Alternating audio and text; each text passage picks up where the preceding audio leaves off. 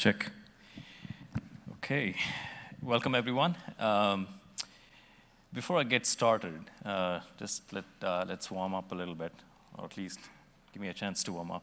How many Pokemon fans do we have here? Whoa. Okay, how many of you have watched the Pokemon movie? I Choose You.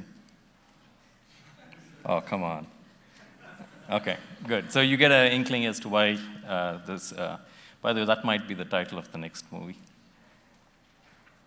I'm looking at the Pokemon guys. Anyway, welcome everyone. So this is security track session. It's a 400-level session.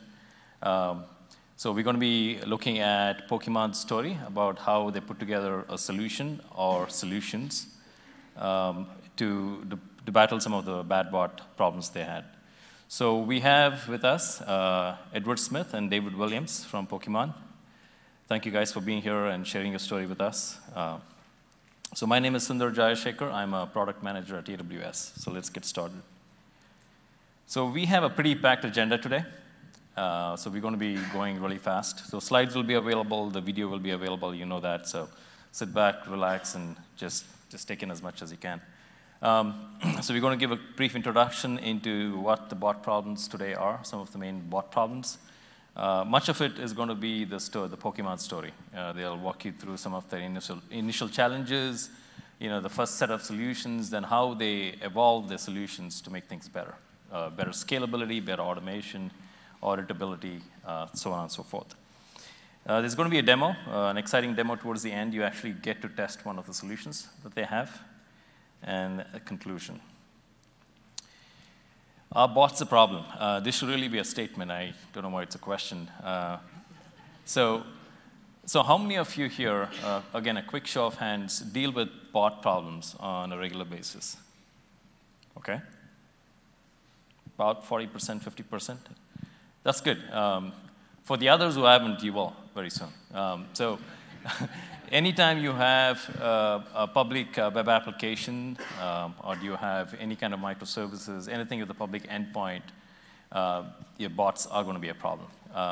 So bots are there for certain purposes. The bad actors who use bots want to be able to scale the bad activity. So they make use of machines. That's why when you have bad bot activity. So there are a number of reasons for bots to exist out there. Denial of service is a very classic one, where there is excessive number of requests to your services.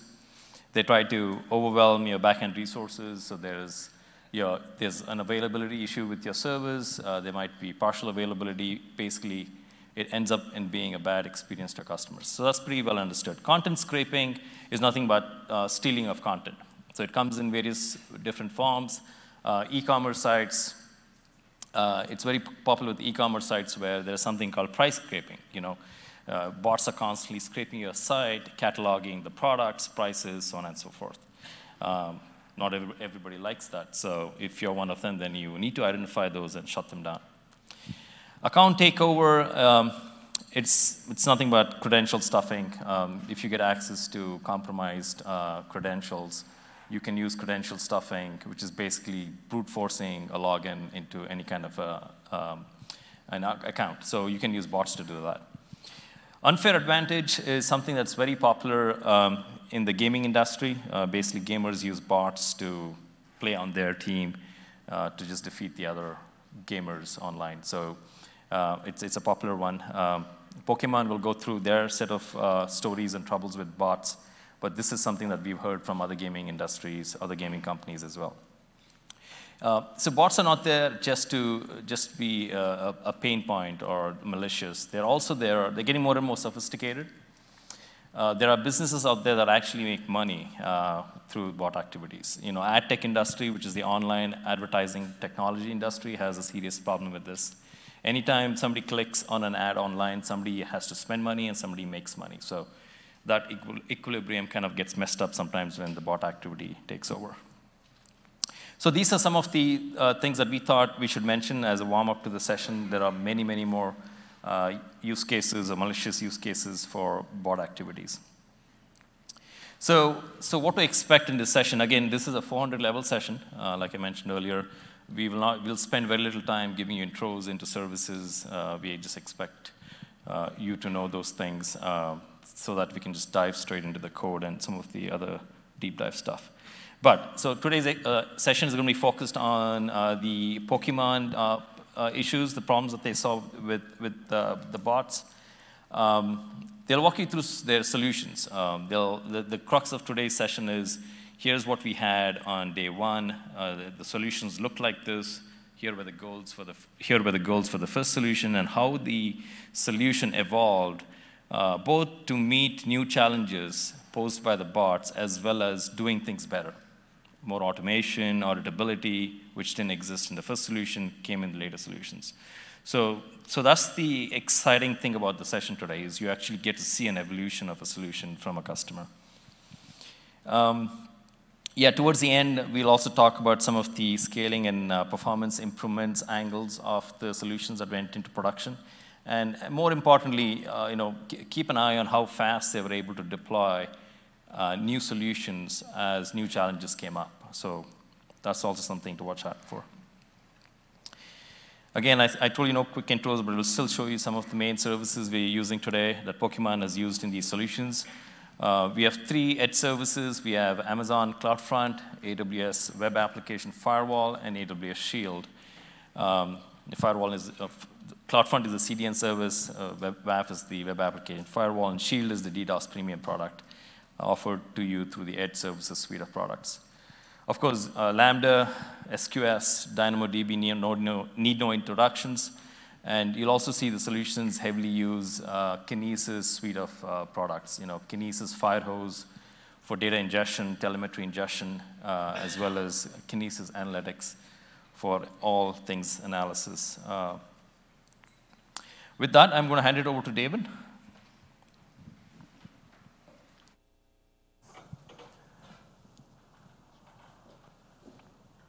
All right. So I want to start off by talking a little bit about the Pokemon Trainer Club system. If you're not aware, the Pokemon Trainer Club system is our worldwide authentication service, and it grants access to a number of different Pokemon sites and events, as well as games. Things like the Pokemon Global Link for the Nintendo 3DS platform, for example. The trading card game online, which if you've ever played our trading card game, our physical card game is a digital representation of that.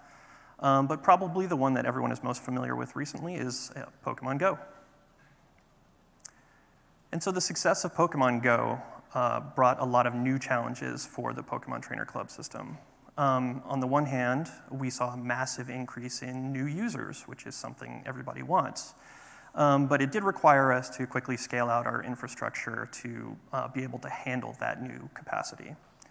At the same time, we also started to see an uptick in accounts that were used for what we would term as bots, accounts used as scanners to look for Pokemon in certain areas and build maps of those areas so you can go and find the best Pokemon. Accounts that are automatically leveled up and sold, so you don't have to start at level 1, you can start at level 30 and impress your friends. And then finally, we started also to see an uptick in disturbing denial of service type attacks, or attacks that would make disrupt or degrade our service for end users.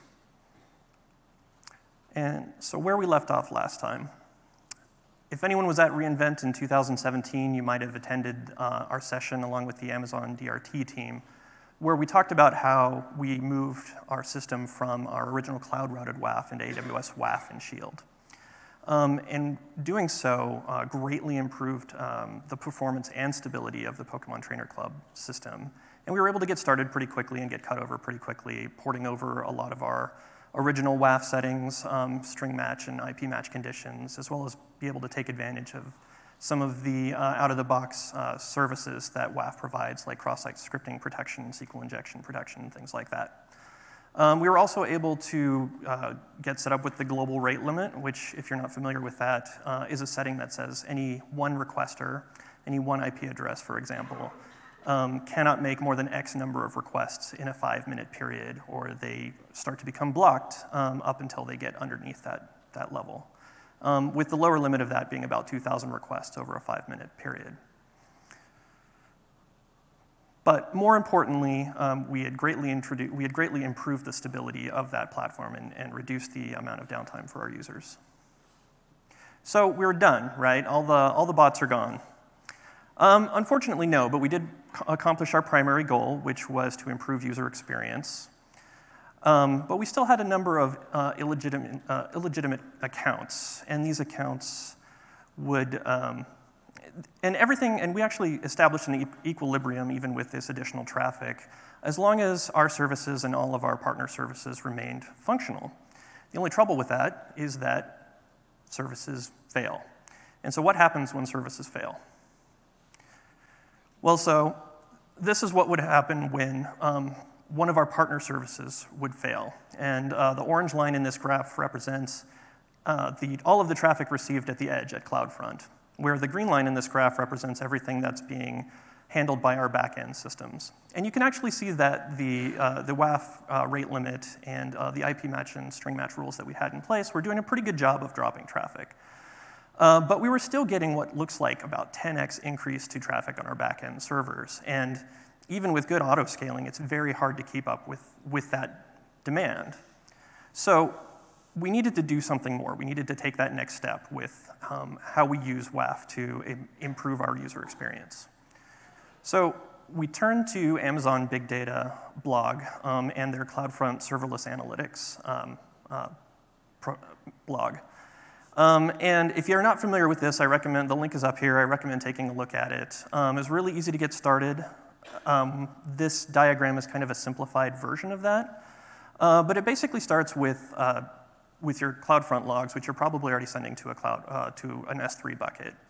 And from there, we do a little bit of partitioning, a little bit of processing on those logs through Kinesis Data Firehose, and then we can query them with Amazon Athena. At the same time, we also set up a Kinesis analytics application, as you can see in this diagram. But after a little bit of looking at it, we didn't find a whole lot of use for it at first. It will come into play a little bit later, become more important. So we were able to use Amazon Athena to start to look at, start to break down that traffic. Who are our top requesters overall? We can filter that by URI. We can filter that by status. So if we go back to the previous graph, and we don't want to look at everything that was dropped. We don't want to look at everything that was returning a 403. We can filter that out and just look at what traffic was getting through. We can use adjustable time windows to only look for traffic in the time windows that we care about. And we can start to, as an incident response or as a postmortem, take a look at these events and see what's going on. So what was going on? Well, unfortunately, our bots weren't friendly enough to pass a "I'm a malicious bot" header to us. So we had to look at other bits of information. What did the request and the response flows look like? What were the headers that we were passing? And who were the requesters? And as it turns out, what we were getting was what looked like, for the most part, normal mobile and web client traffic with normal request and response flows. So we had to look at other bits of information, and so we started turning to who were the top talkers overall. And we found out something interesting about that. We found that over a very short period of time, 1 minute, 2 minute windows, we would see requesters log in thousands of times. And I don't know about you, but I tend to prefer the gameplay experience over the authentication experience. So that looks suspicious to us. And so we were able to take some of that information, go back real quick, we were able to take some of that information and improve our IP match and string match conditions and drive down some of that traffic that was causing negative user impact. But you can probably already tell that that solution is going to have a lot of inherent problems. The first of which is that it's high touch. It takes a human user to look at the Athena console and see and run the saved queries or come up with new saved queries, do some analysis on the data, create new rules or update existing rules, check out the effectiveness of those rules and modify them as needed. At the same time, our bots were doing a pretty good job of adjusting to that strategy. When at first we were able to get some relief for a couple of days, and then it turned into a day, and then it was maybe a couple of hours, and then finally about 5 minutes. So it became a lot less effective over time. At the same time, all of these rules that we were putting into the WAF had to be logged somewhere, and there's no real good way when you're creating IP match rules or string match rules to link them back to why you created them, what the condition was, when those rules should be removed, and things like that. So we needed to improve that audit trail. And so we started planning a new solution. So in order to go through and come up with an effective solution, we first needed to find what our goals are. Our first goal was to make bad behavior more expensive. We knew we weren't going to be able to get rid of bots. It's not realistic. There's always someone who's going to be able to circumvent whatever you do or react faster than you can. But what we could do is we can make them pay for more infrastructure than we have to. We all know that infrastructure can be expensive, and if we're paying for it, they also have to pay for it. So our first goal was to make it so that badly behaved bots have to pay more money. The next one was to reduce the risk of false positives. Blocking a hosting provider is not the end of the world. We know who our partners are, we know where those requests should be coming from, but people are using residential IPs. It's not nice to go through and use your IP and then have your neighbor get it the next day and it's blocked because you were doing something bad. We wanted to make sure that if someone did get blocked when that IP went to their neighbor, it would not be blocked for a long period of time. That the penalty for them being caught and for us blocking it would not hurt a lot of other people. Another big one was set and forget. We're busy. We have a lot of stuff going on. I'm sure you guys are all really busy. We didn't want something that we had to constantly adjust, that we had to constantly maintain. We really wanted something that we could deploy, set out there, define the rules, pass off to our InfoSec team, and then just sort of forget about it. We'd obviously have to update it, which you'll see a couple iterations of it, but we didn't want it to be something that required everyday maintenance from us. Another one that David mentioned earlier was an audit trail. What he didn't say was what our previous audit trail solution was. We had a Confluence page that we updated every time we blocked an IP. Yeah, not ideal. I've made typos typing an IP into a browser. I am sure that we have made hundreds of typos typing IPs and subnets into a Confluence page, and we would never notice them unless we tried to go through and audit it. And I don't really want to audit scraping a Confluence page to compare against what's in an AWS IP set. Not fun. So we wanted something that had a built-in audit trail, a little bit less manual Confluence page editing. Another goal for us was all serverless. This is because we're lazy. We didn't want to have to maintain infrastructure. We didn't want to have to patch it. We really just wanted to go through and set and forget. And the best way for us to accomplish that was, in our case, serverless. And a little bit sneak peek for the next slide, but the other reason for serverless for us was to go through and make sure that we could scale really easily with the shortest amount of time. The spike you guys saw earlier happened over a very short period of time. We wanted to make sure that we could respond to those and that we didn't have to be woken up in the middle of the night. I like a good 8 hours of sleep.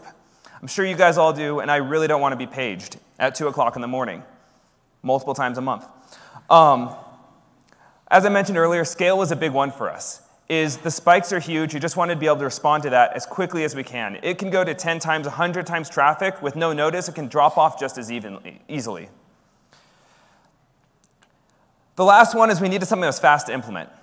We had 2 weeks to design it, to implement it, to test it, and to roll it out. We were able to accomplish the first iteration in about that time frame. If we didn't get it done then, we had pretty much decided that it probably wasn't going to happen for a year or more, just because there were other priorities coming up. So let's dive into what these goals resulted in. There we go. OK, this is the architecture. I'll dive into some components of it, and we'll sort of talk through it. As was mentioned before, we have Cloud. I will be honest, actually. We skipped a couple pieces to make it fit on a slide. CloudFront is actually going through and getting processed by Firehose, which is then ending up in an S3 bucket before going through to Kinesis Analytics. The reason for this is we needed to clean up. Now, what are we using Kinesis Analytics here for? It's to go through and turn this raw data into time series data. Yes, looking at one specific request could be useful, but we didn't have any unique identifying features that said, this is a bot. So we needed some way to turn it into something that we could use, which for us, at that point in time, was time series data. And that was our starting point.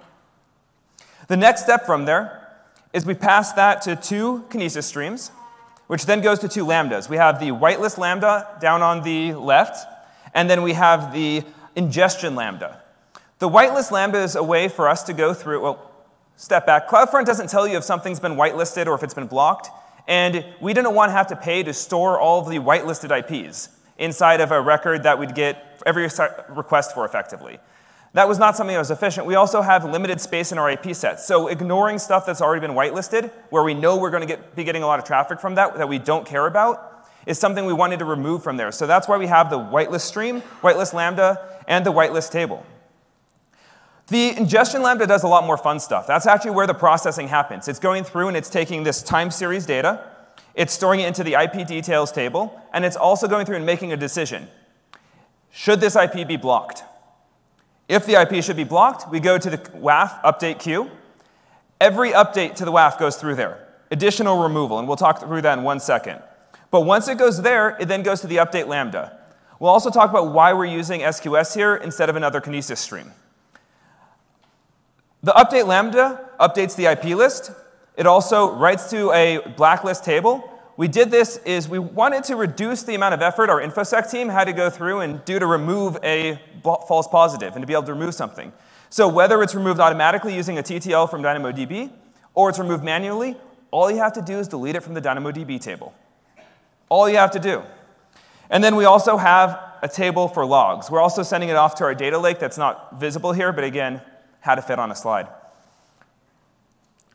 So let's talk about some of the pieces for it. Ingestion. This is an example of the first iteration of the Kinesis Analytics query that we're using. Fairly simple. We're grouping by request IP. We're also looking at the couple other things, including the host, and we're adding some details for it. And then we're also just grouping over a 10-second period.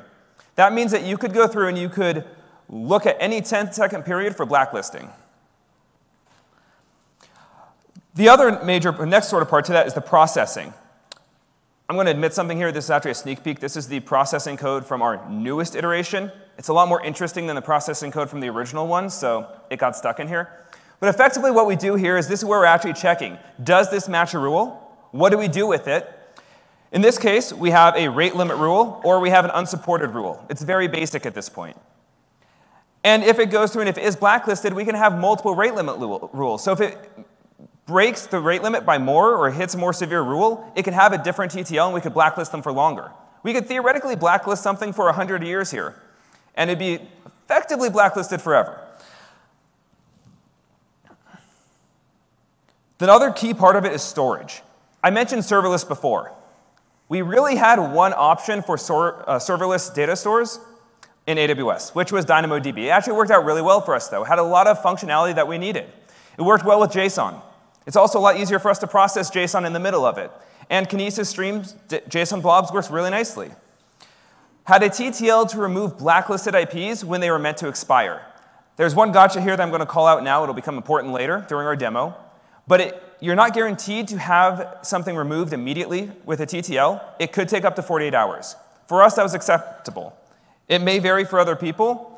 But our whole goal was that it wasn't blacklisted forever, and we found that it actually removes it pretty close to the TTL in most cases.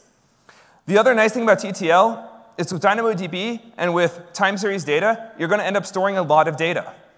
We don't want to store all the data. We don't want to store a month's worth of time series data for all requests that hit our database. That's a lot of money to throw away for data we're not going to really use. So going through and using the TTL to clean up the IP details table was huge for us because it allowed us to pay less money for the throughput, less money for the storage, and all the queries were also faster.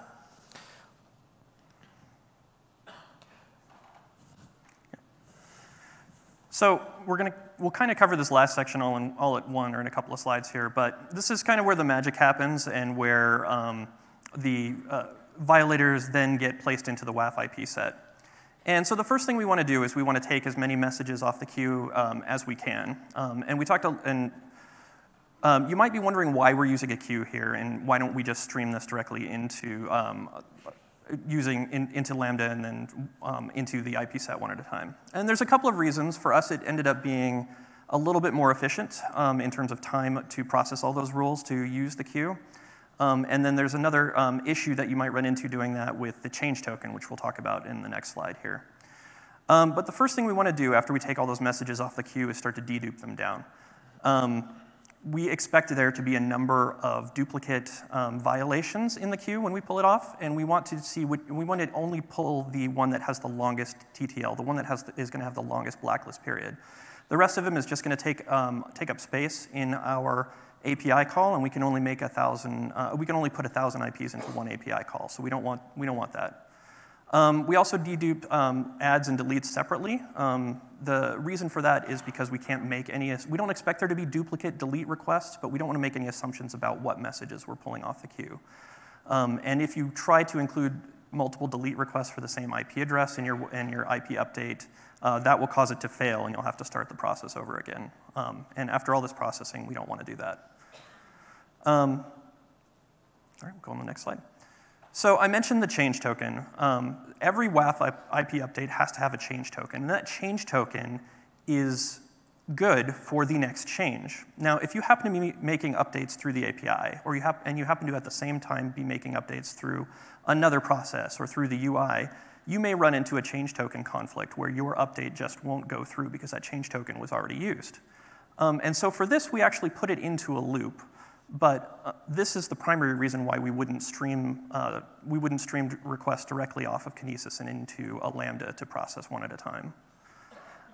So that's basically the update Lambda in a nutshell. The TTL Lambda, all that does is it takes the request off of the blacklist stream once those violations have timed out, creates a delete message, drops that onto the queue, and we start the whole process over again. Very simple. So I mentioned scale before, so we're going to dig into scaling a little bit. The first one we're going to touch on is Kinesis streams. This is a big one for us. It's because all the requests are throwing through multiple Kinesis streams before they end up in SQS. The big one for us that allowed us to scale very nicely is the fact that a Kinesis stream is made up of multiple shards, and each shard will invoke a Lambda once, about every 10 seconds maximum. This was huge for us, because this meant that in order to scale, you add more shards. And then all of a sudden, you have more Lambda invocations. It was as simple as that. There were a couple gotchas with that, though. Shards, just like with partition keys in DynamoDB, have something like a partition key in DynamoDB, which defines how it gets associated with a specific shard. If you choose a bad partition key, like host that it's hitting, you're going to get all of your traffic going to one shard, which means you're going to have one Lambda invocation effectively trying to process all your traffic. Doesn't matter how many shards you add then, you're going to have a bad time. The other key part of it is you can at most double the number of shards you have twice in a 24-hour period.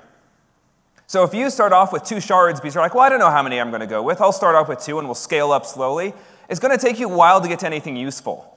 I will be perfectly honest. I started at 2. It took me about a week to get up to about 256. Not a fun process. I'd highly recommend you start with something a little bit larger because doubling 10 is a lot more efficient than doubling 2. The other key thing with it and with Lambda is that Kinesis streams will automatically, and Lambda interactions will automatically retry data if it fails. This can be great. You have an intermittent failure, it retries, it succeeds, you're good to go. But what if your data is formatted incorrectly? All of a sudden you have bad data backing up your stream that isn't going anywhere until it expires, which the minimum duration for that's 24 hours in Kinesis streams. So you have to make sure that you have proper error handling for issues that will not go away, and a good approach to that may be to put them into another stream and then to process that somewhere else or get notifications for it, or maybe just drop it on the ground depending upon what the specific use case is. The other one that we found was very important for us for scaling was the Lambda. Not only getting a lot of Lambda invocations to execute, but also to make our Lambdas more efficient. Our Lambdas had to execute within 10 seconds, and we had to be processing more data than was being put on the streams. If it wasn't, the streams would keep backing up, we'd have to scale out, it would take a while. It was not a good situation to be in overall. So one of the key things that succeeded for us was variable reuse. All the examples will be in Python, should be able to do something similar in pretty much every other language out there. Literally every other language out there now, I think, with the new Lambda functionality. But for us, a great example of that was doing a rule refresh, is we could cache the rules in memory, and that we could then make sure that we weren't processing them constantly, which the rules could include regex, they could include a database call to DynamoDB, and all of that can be somewhat expensive, especially if you're trying to do it every call. So caching that, in our case, 4 to 6 minutes to prevent rushes on the DynamoDB database was very efficient, and it reduced the amount of execution time by a fair amount. The other big one for variable reuse is going through and using things like caching service handlers, or the services in Boto 3 in our case.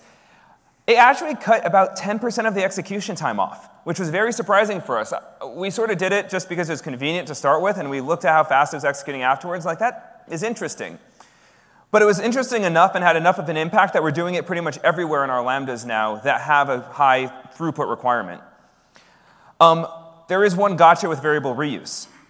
Is if you're trying to use a variable across multiple modules and you just said, it's going to be a global variable because I don't really care about programming practices, you might accidentally have it being reused in another invocation. Because behind the scenes what's happening is you might go through and you might have the same Lambda container being used for multiple data calls, so you could end up with effectively contaminated invocations after that, which is less than ideal.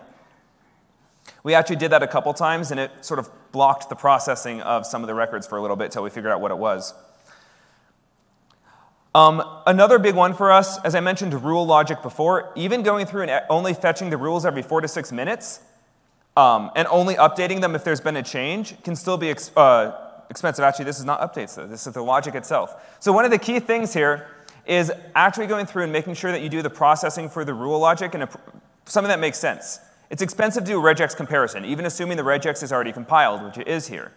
But you still have to go through, and you still have to go through and do an expensive operation. So what we did is we put that as the very last. And going through and paying attention to those little minutiae, effectively, of how you're writing your code can have a big impact. Is if we'd put that first, that would have been effectively being run for every single request. We would have been going through and we'd been matching at least one regex expression against every request that we get over a 10-second period. We're not going to go into DynamoDB a lot here for scaling it. That's its own talk. I'm sure there's entire classes about that. Couple big gotchas. Throughput dilution.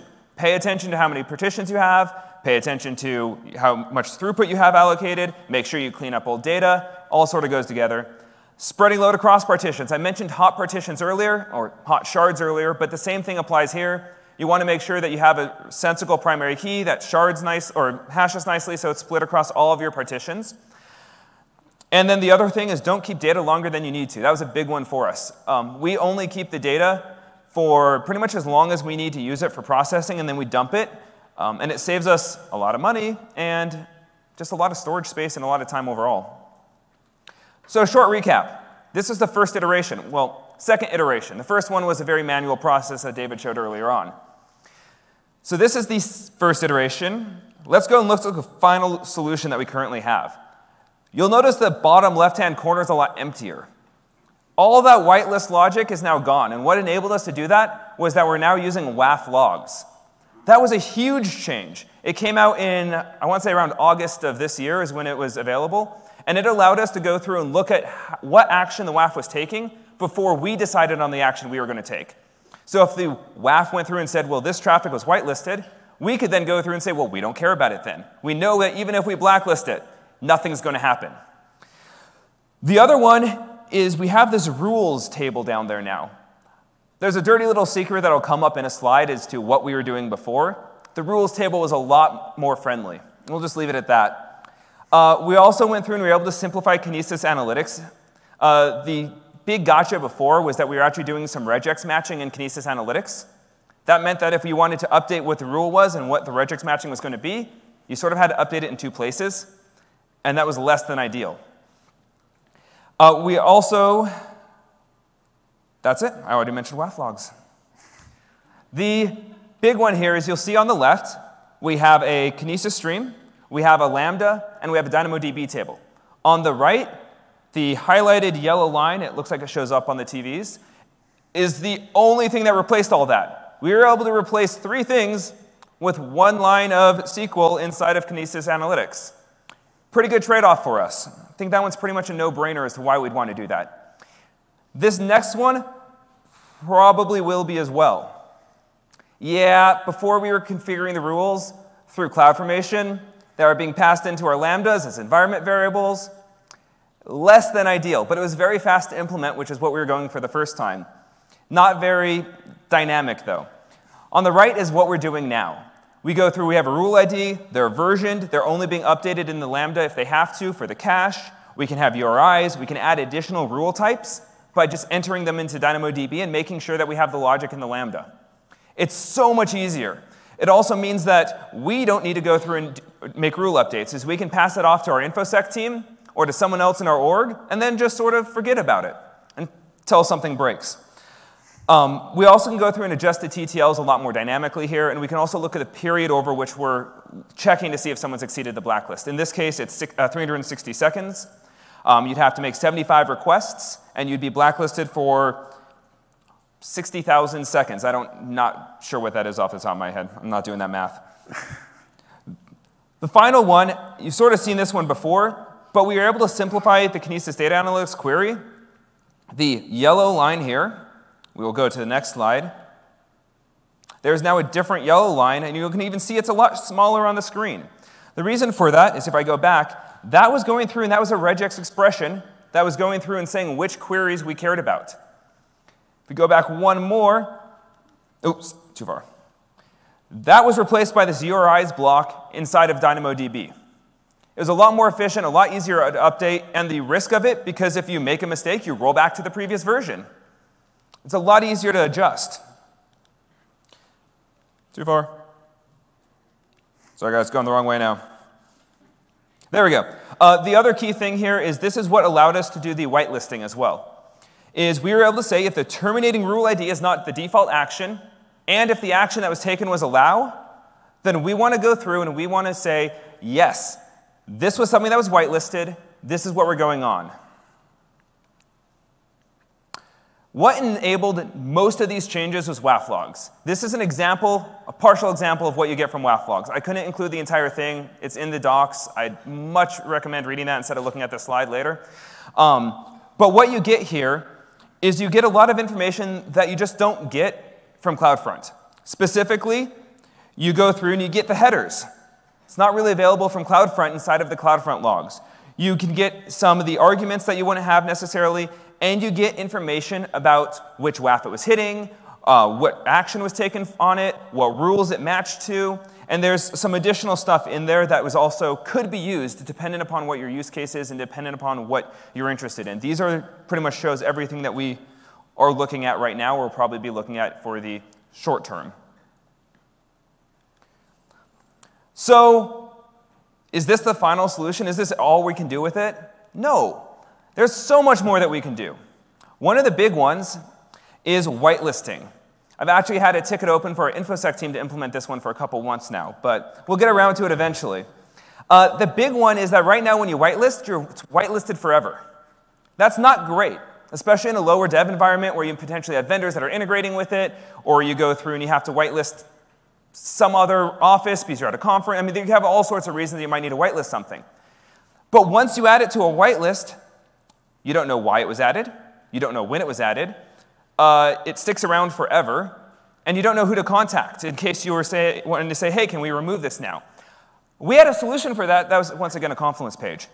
A much better solution would be a DynamoDB table. You can use TTLs. Yes, you have the 48-hour limit. For whitelist, I think that's even less important. You can also add any additional metadata to decorate it as you want. And you can take automated actions. You can also go through and you can get notifications if a whitelisting IP potentially starts misbehaving because you'd set up an email to notify instead of just having it fire an alert to your NOC. We're actually pretty sure that we could take portions of the previous solution and just cut them out and re-architect them a little bit, and you'll have a whitelisting solution. Because a whitelist is just an IP list that has an allow rule associated with it.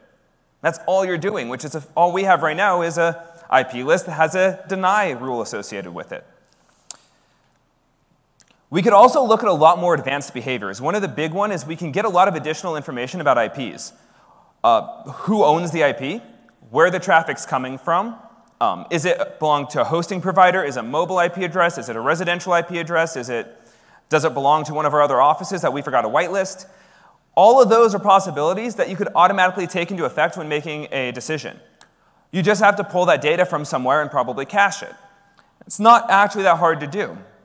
The second one is, if someone keeps misbehaving, you probably want to start being meaner to them. They're not getting the hint. So what we can do is we can say, well, you've been misbehaving for the past day. Let's just go ahead and block you for a week now. We don't care anymore. We can block you for a month if you're going to keep misbehaving. And we can go through and we can take advantage of that, and it can actually reduce workload potentially on this main processing engine because we could offload that to a longer-term view. The other one is what if we block misbehaving subnets? There is a limit to the amount of IPs you can have in an IP list. There are ways to shard it across multiple IP lists. But why not just block an entire subnet? If 75% of the subnet's misbehaving, can we block it? I probably wouldn't make that decision without looking at what the subnet is, which is one reason why we haven't done that yet. But if you start looking at who does the subnet belong to, is it a hosting provider, what country it is it an area where we even expect traffic to come from, you could potentially automate that decision. And depending upon what the risk is for you, you might be able to make a different decision. It may be an easier option. The last one is to look at multiple series of data. It's really easy to get a blacklist or to get a rate limit for someone to do a little bit of experimentation and to figure out what your rate limit is. And if you have a set of 5,000 requests, now they're sending 4,999. Yes, they're sending more than they were before, but it's not quite what your goal was. And going through and being able to look at it over multiple time periods makes it harder for someone to reverse engineer your blacklist or your rate limit, and also goes through and makes it so that you're catching the people who are already going through and implementing that behavior.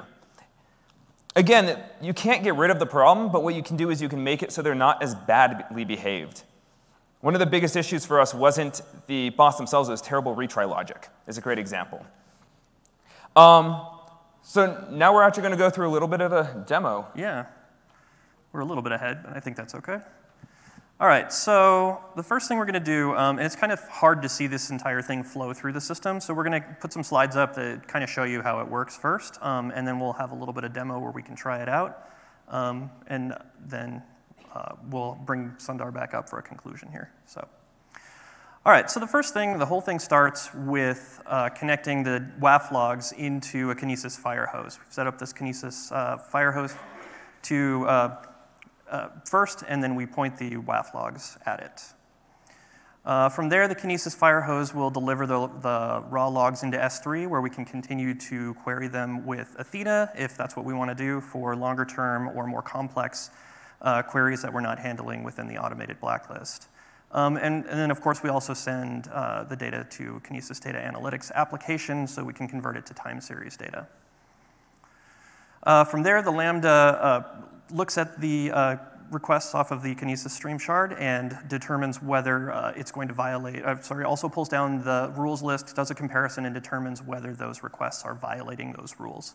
If it is violating the rules, it will drop a message into Amazon SQS, where it waits to be picked up by the WAF blacklist Lambda, at which point the Lambda will process those rules, dedupe them, as I mentioned earlier, create the entries into the WAF table, write those into the DynamoDB table,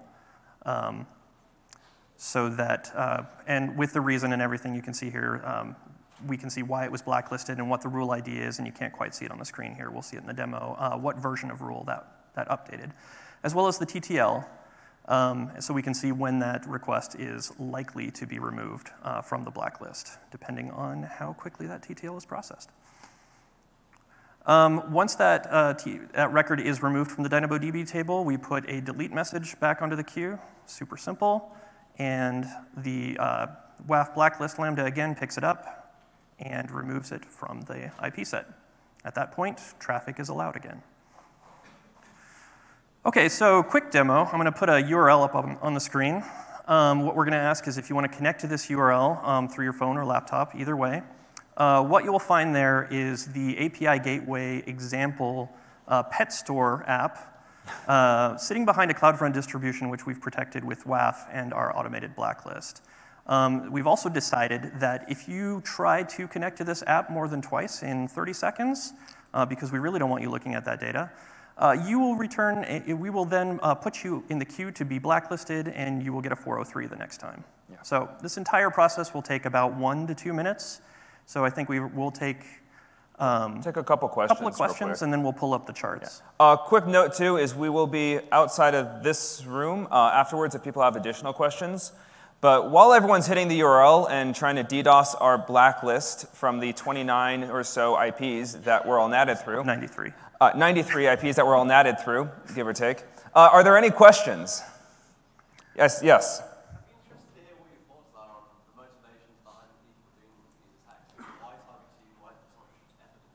Okay, so the question is, what is our take on the motivation of the people behind this?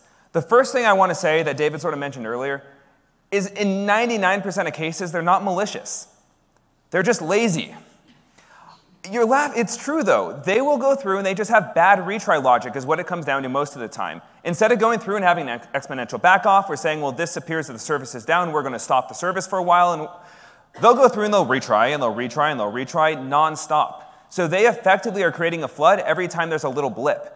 It could be as simple as one of their servers going through and having an issue where it's not looking at our responses correctly, so it thinks that they're invalid. And then what it does is it just retries nonstop, and it can create enough traffic that it starts to impact other services. And then all of a sudden you have this cascading failure effectively because of one poorly written bot. The reason that they're actually botting against us is because usually it's a business. There's two main use cases that we see. One of them, if you've ever played Pokemon Go, you have to wander around on your phone and you find Pokemon. The key is you're supposed to wander around. Some people don't like wandering around randomly, so what they do is they will go through and they'll write a scanner that uses fake accounts to go through and to say, hey, are there any Pokemon in this area that I'm in? And the answer is they'll then publish this an entire map. And now it wasn't just one site doing this, it was a ton of sites doing this. And by doing that, they have a need for these accounts. The other one, as David mentioned as well, was selling the accounts. People would pay money to go through and get an account that's at level 30 or with specific Pokemon, and it was actually a real business model. And that was one of the big ones as well, is if there was a possibility for a financial gain, then they were going to do it. So that's the motivations that we were seeing, and that's really what they were the issues they were causing. And that's the most important thing is we did have some malicious people, but most of the time it was just someone being lazy. Any other questions real quick? Yes? Yeah.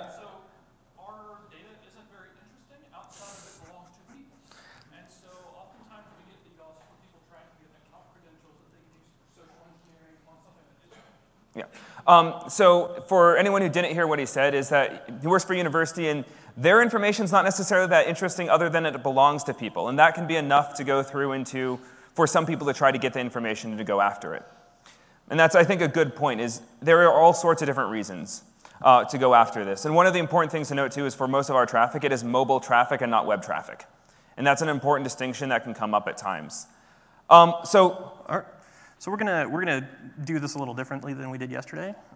So here is the DynamoDB table before we started today. This is the table the blacklist table that tracks all of the violators, and we're just gonna refresh that and see. Oh, there you go. So I'm gonna move this over real quick, if I can find it. There it goes.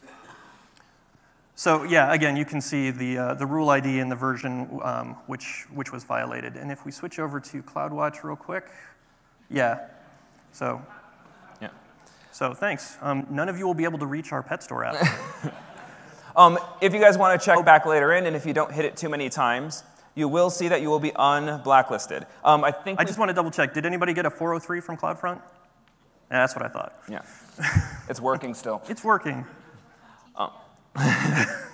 And that's one of the key things is that you will be unblacklisted because of the 48-hour range that I mentioned earlier. It may not happen immediately. I think we actually only set the TTL to about 5 minutes. It's 5 minutes, but because the shards are cold, it probably takes a little longer. So we would check back in probably sometime tomorrow. You'll realize you'll hit it. If you check in back in twice, you're going to get blocked again. By the way, we did see people from the last session checking in multiple times, so we know. Let me switch back. All right, I think we're going to bring Sundar back up, and he's going to walk us through the conclusion. I got it. Yeah. Okay, thanks, guys. How was that? Did you guys like it?